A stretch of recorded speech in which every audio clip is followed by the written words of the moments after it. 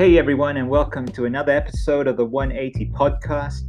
These episodes have been a great way for us to stay connected whilst we don't have any physical Zoom gatherings. We don't have a Zoom gathering today because it's the second day of Chinese New Year, which traditionally, right, is the day we're supposed to go and visit family and friends and Bailin and all that sort of stuff. But now with COVID around, this has probably changed your plans a little bit. So if you're not able to get connected with family as much this year, I feel your pain. All the good food, all the lychee you might not be able to go and get. But I hope you're staying healthy. I hope you're staying safe. I hope that whatever you're doing today, you are still able to connect with people in some ways and spending some good time in whatever way possible with the family and friends around you. And plus, this probably works well for me anyway, that we're not meeting physically, because then I'll be broke from giving out lychee to everybody. But anyway, here's another episode of our podcast. We're going to be talking about celebrations today. We're going to center this conversation about Chinese New Year a little bit, but more generally about the theme of celebrations and the things that we like to celebrate. And so I hope you enjoy what we're going to be talking about. Find somewhere cool, find somewhere nice you can sit down and listen.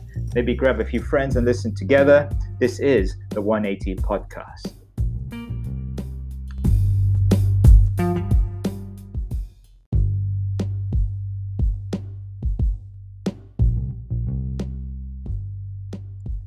It's been a long, dark season for us as a people, as a city, even all over the world. And a lot of the conversations we've been having have been focusing so much on pain and suffering. And that's okay, because the truth is a lot of people around the world are walking through pain and suffering at the moment. But today, I thought I wanted to inject some joy and celebration into our lives.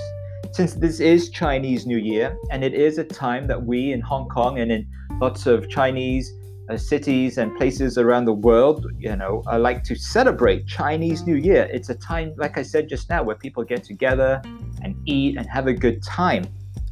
Plus, celebrating things is also all over the Bible as well. Jesus, our Savior, the one we follow, was one who, yes, was familiar with pain and suffering. But at the same time, he also knew what it was like to be joyful and to go around celebrating things, eating, drinking, having a good time. And after all, right, the first miracle Jesus performed was at a celebration of a wedding. So this is what I want to focus on today, the idea of celebration. And to start us off, I want you to think of a question. Think about this for a minute, okay? What is your earliest memory of Chinese New Year? Like when you think of Chinese New Year, what do you think about? Think about that for a second and I'll get right back to you, okay?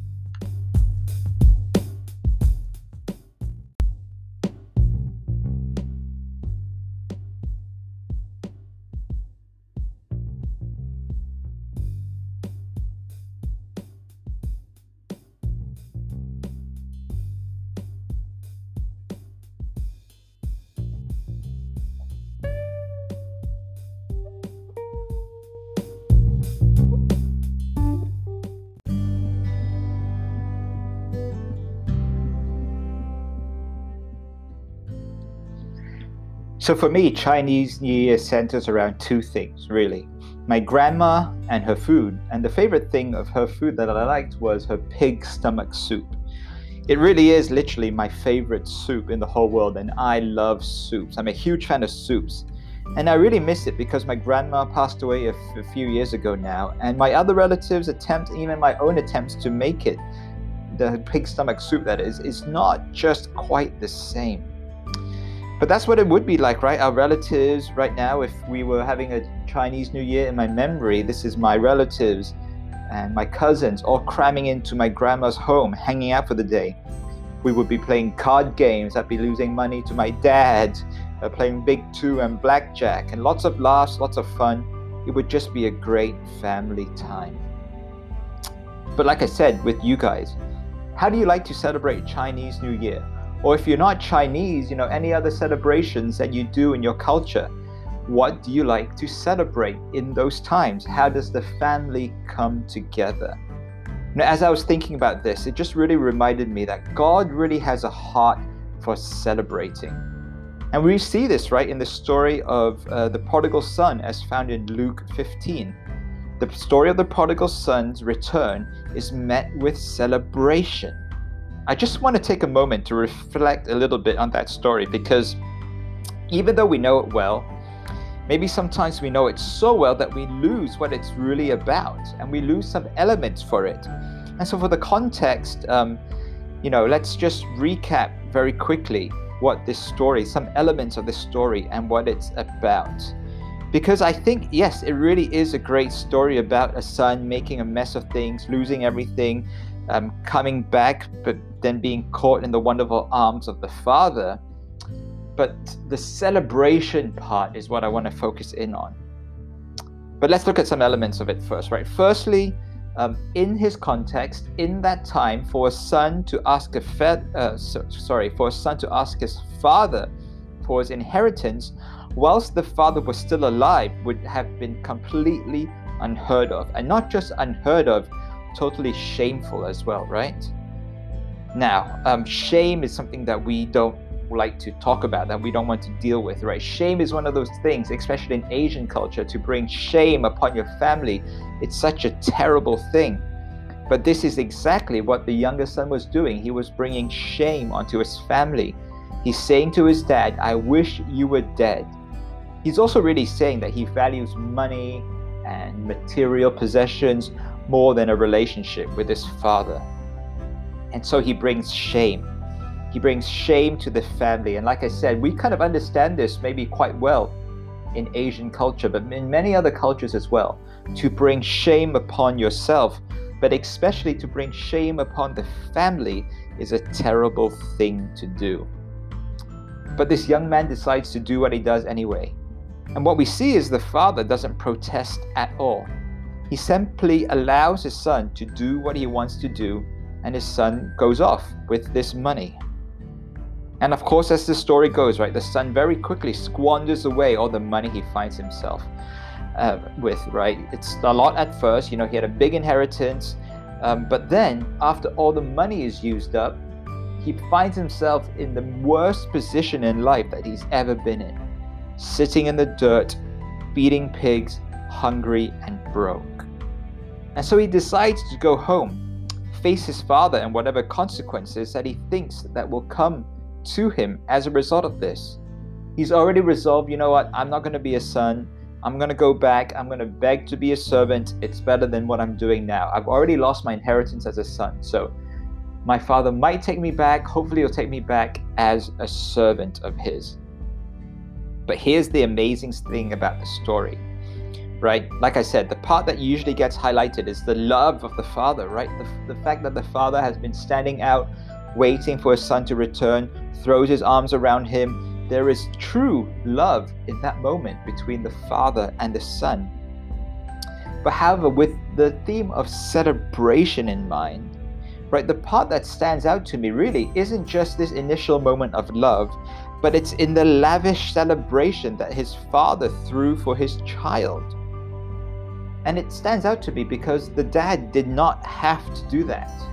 Yes, he could have welcomed the son back and he could have shown him love, but just quietly invited him back into the family.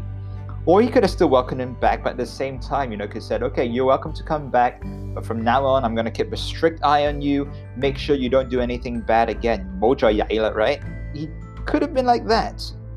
But the father doesn't do this. Instead, what he does, he goes and he throws a massive party. He kills the fattened calf. That phrase, right, of killing the fattened calf is also used in like normal culture right now as a sign of celebration. And he invites everyone to attend and they celebrate like there's no tomorrow. And what this tells me is that God loves to celebrate. He loves to celebrate people when they turn around. He loves to celebrate things that are restored. God is a God of celebration. He's a fun God, and he's always looking for a reason to celebrate his children. And there's power in celebration, right? Isn't there? I think this celebration really would have let the son know he wasn't just welcome back. It wasn't just like his dad was, okay, you can come back now. But with the celebration that his dad holds for the son, it was a sign that, you know what, you are really welcome back. I'm not just, welcoming you back. I am glad you are back. So with this in mind, with Chinese New Year that we are celebrating right now, my challenge to you is this. Do you know anyone or someone somewhere who has been pretty down lately for maybe a lot of different reasons? And if there is someone that God is bringing up to mind right now, ask God this question. How is God leading you to celebrate this person? And there could be so many creative ways we can do this, right? But God, I think, is calling a lot of us out to walk alongside people in this season where they've been feeling down and low and wrestling with so many sad things. God wants to, I think, use us to help people celebrate the goodness that there is in their lives.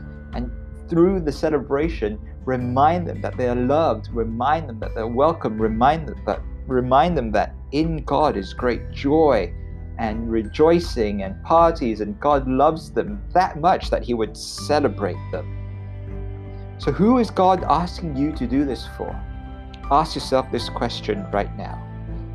And when we come back in just a few moments, I want to encourage you with a story. I want to tell you a story. It's not my story. It's a story about a man named Tony Campolo, who's a preacher and a man who's written many books, a Christian leader, someone who I've looked up to for quite some time. His name is Tony Campolo, if you want to Google him. But he tells this amazing story of celebration that I want to just read to you in just a minute. But for the moment, think about who God is asking you to celebrate in this time.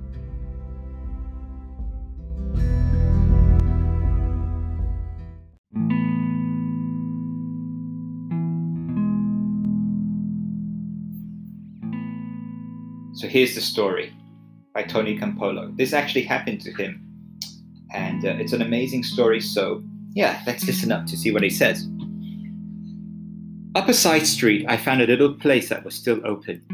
I went in, took a seat on one of the stools at the counter, and waited to be served. This was one of those sleazy places that deserves the name Greasy Spoon. I didn't even touch the menu. I was afraid that if I opened it, something gruesome would crawl out. But it was the only place I could find. The fat guy behind the counter came over and asked me, "What do you want?" I said a cup of coffee and a donut. He poured a cup of coffee, wiped his grimy hand on his smudged apron, and then grabbed a donut off the shelf behind him. I'm a realist. I know that in the back room of that restaurant, donuts were probably dropped on the floor and kicked around. But when everything out front is where I could see it, I would really have appreciated if he had used a pair of tongs and placed a donut on some wax paper. As I sat there munching on my donut, sipping on my coffee at 3:30 in the morning, the door of the diner suddenly swung open, and to my discomfort, in marched 8 or 9 provocative and boisterous prostitutes. It was a small place, and they sat on either side of me. Their talk was loud and crude, and I felt completely out of place, and was just about to make my getaway when I overheard the woman beside me say, "Tomorrow is my birthday. I'm going to be 39. Her friend responded with a nasty tone. "So what do you want from me? A birthday party? What do you want? You want me to get you a cake and sing you happy birthday?" "Come on," said the woman sitting next to me. "Why do you have to be so mean? I was just telling you, that's all. Why do you have to put me down? I was just telling you it's my birthday. I don't want anything from you. I mean, why should you give me a birthday party? I've never had a birthday party my whole life. Why should I have one now?"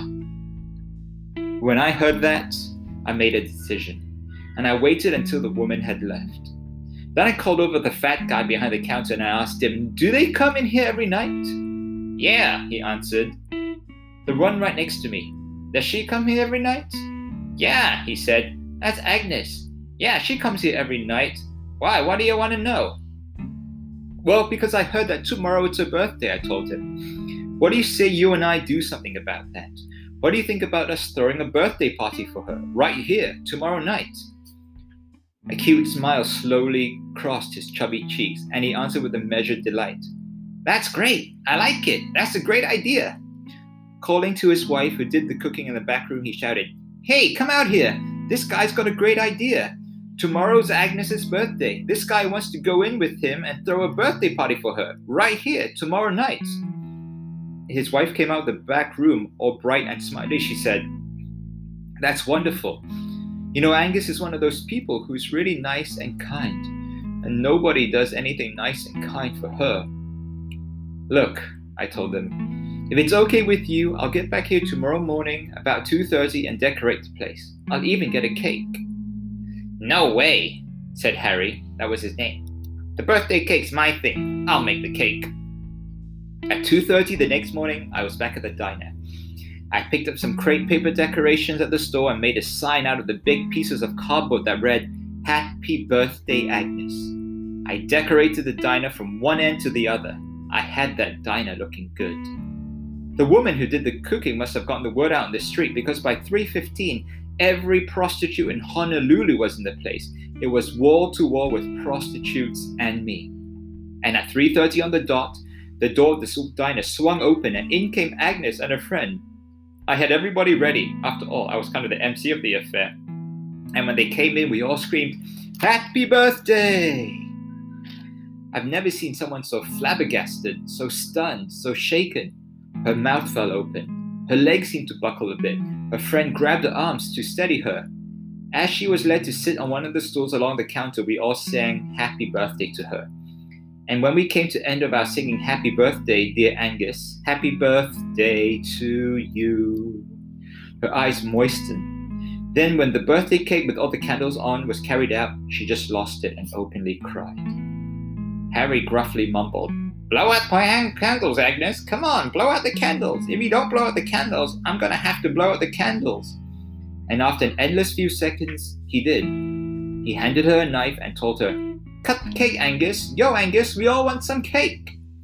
Angus looked down at the cake, then without taking her eyes off of it, she slowly, softly said, "Look, Harry, if it's all right with you, if it's okay, I kind of want to ask you, is it okay if I keep the cake a little while?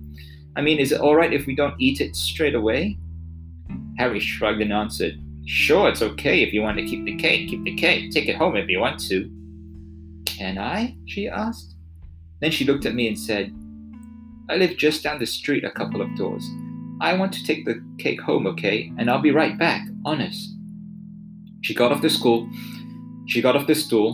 picked up the cake, and carrying it like it was a holy grail, walked slowly toward the door. We all just stood there, motionless. She left. When the door closed, there was a stunned silence in the place.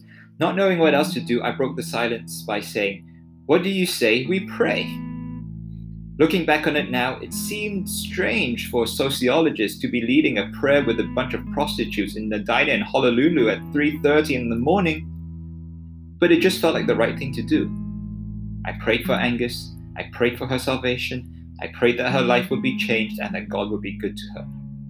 When I finished, Harry leaned over the counter with a trace of hostility in his voice. He said, "Hey, you never told me you were a preacher. What kind of church do you belong to?" It was one of those moments when just the right words came. I answered, "I belong to a church that throws birthday parties for prostitutes at 3:30 in the morning." Harry waited with a moment and almost sneered as he answered, "No, you don't. There's no church like that. If there was, I'd join it. I would join a church like that." Wouldn't we all? Wouldn't we all like to join a church that throws birthday parties for prostitutes at 3:30 in the morning? Well, that's the kind of church that Jesus came to create.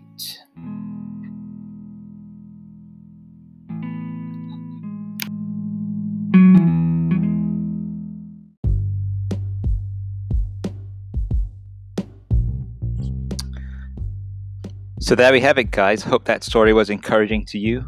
Like we've said, in a time where there's been so much doom and gloom, my Chinese New Year blessing for you would be that God brings celebration into your life, but also He will use you to help others around you to celebrate as well. God bless and see you guys next time.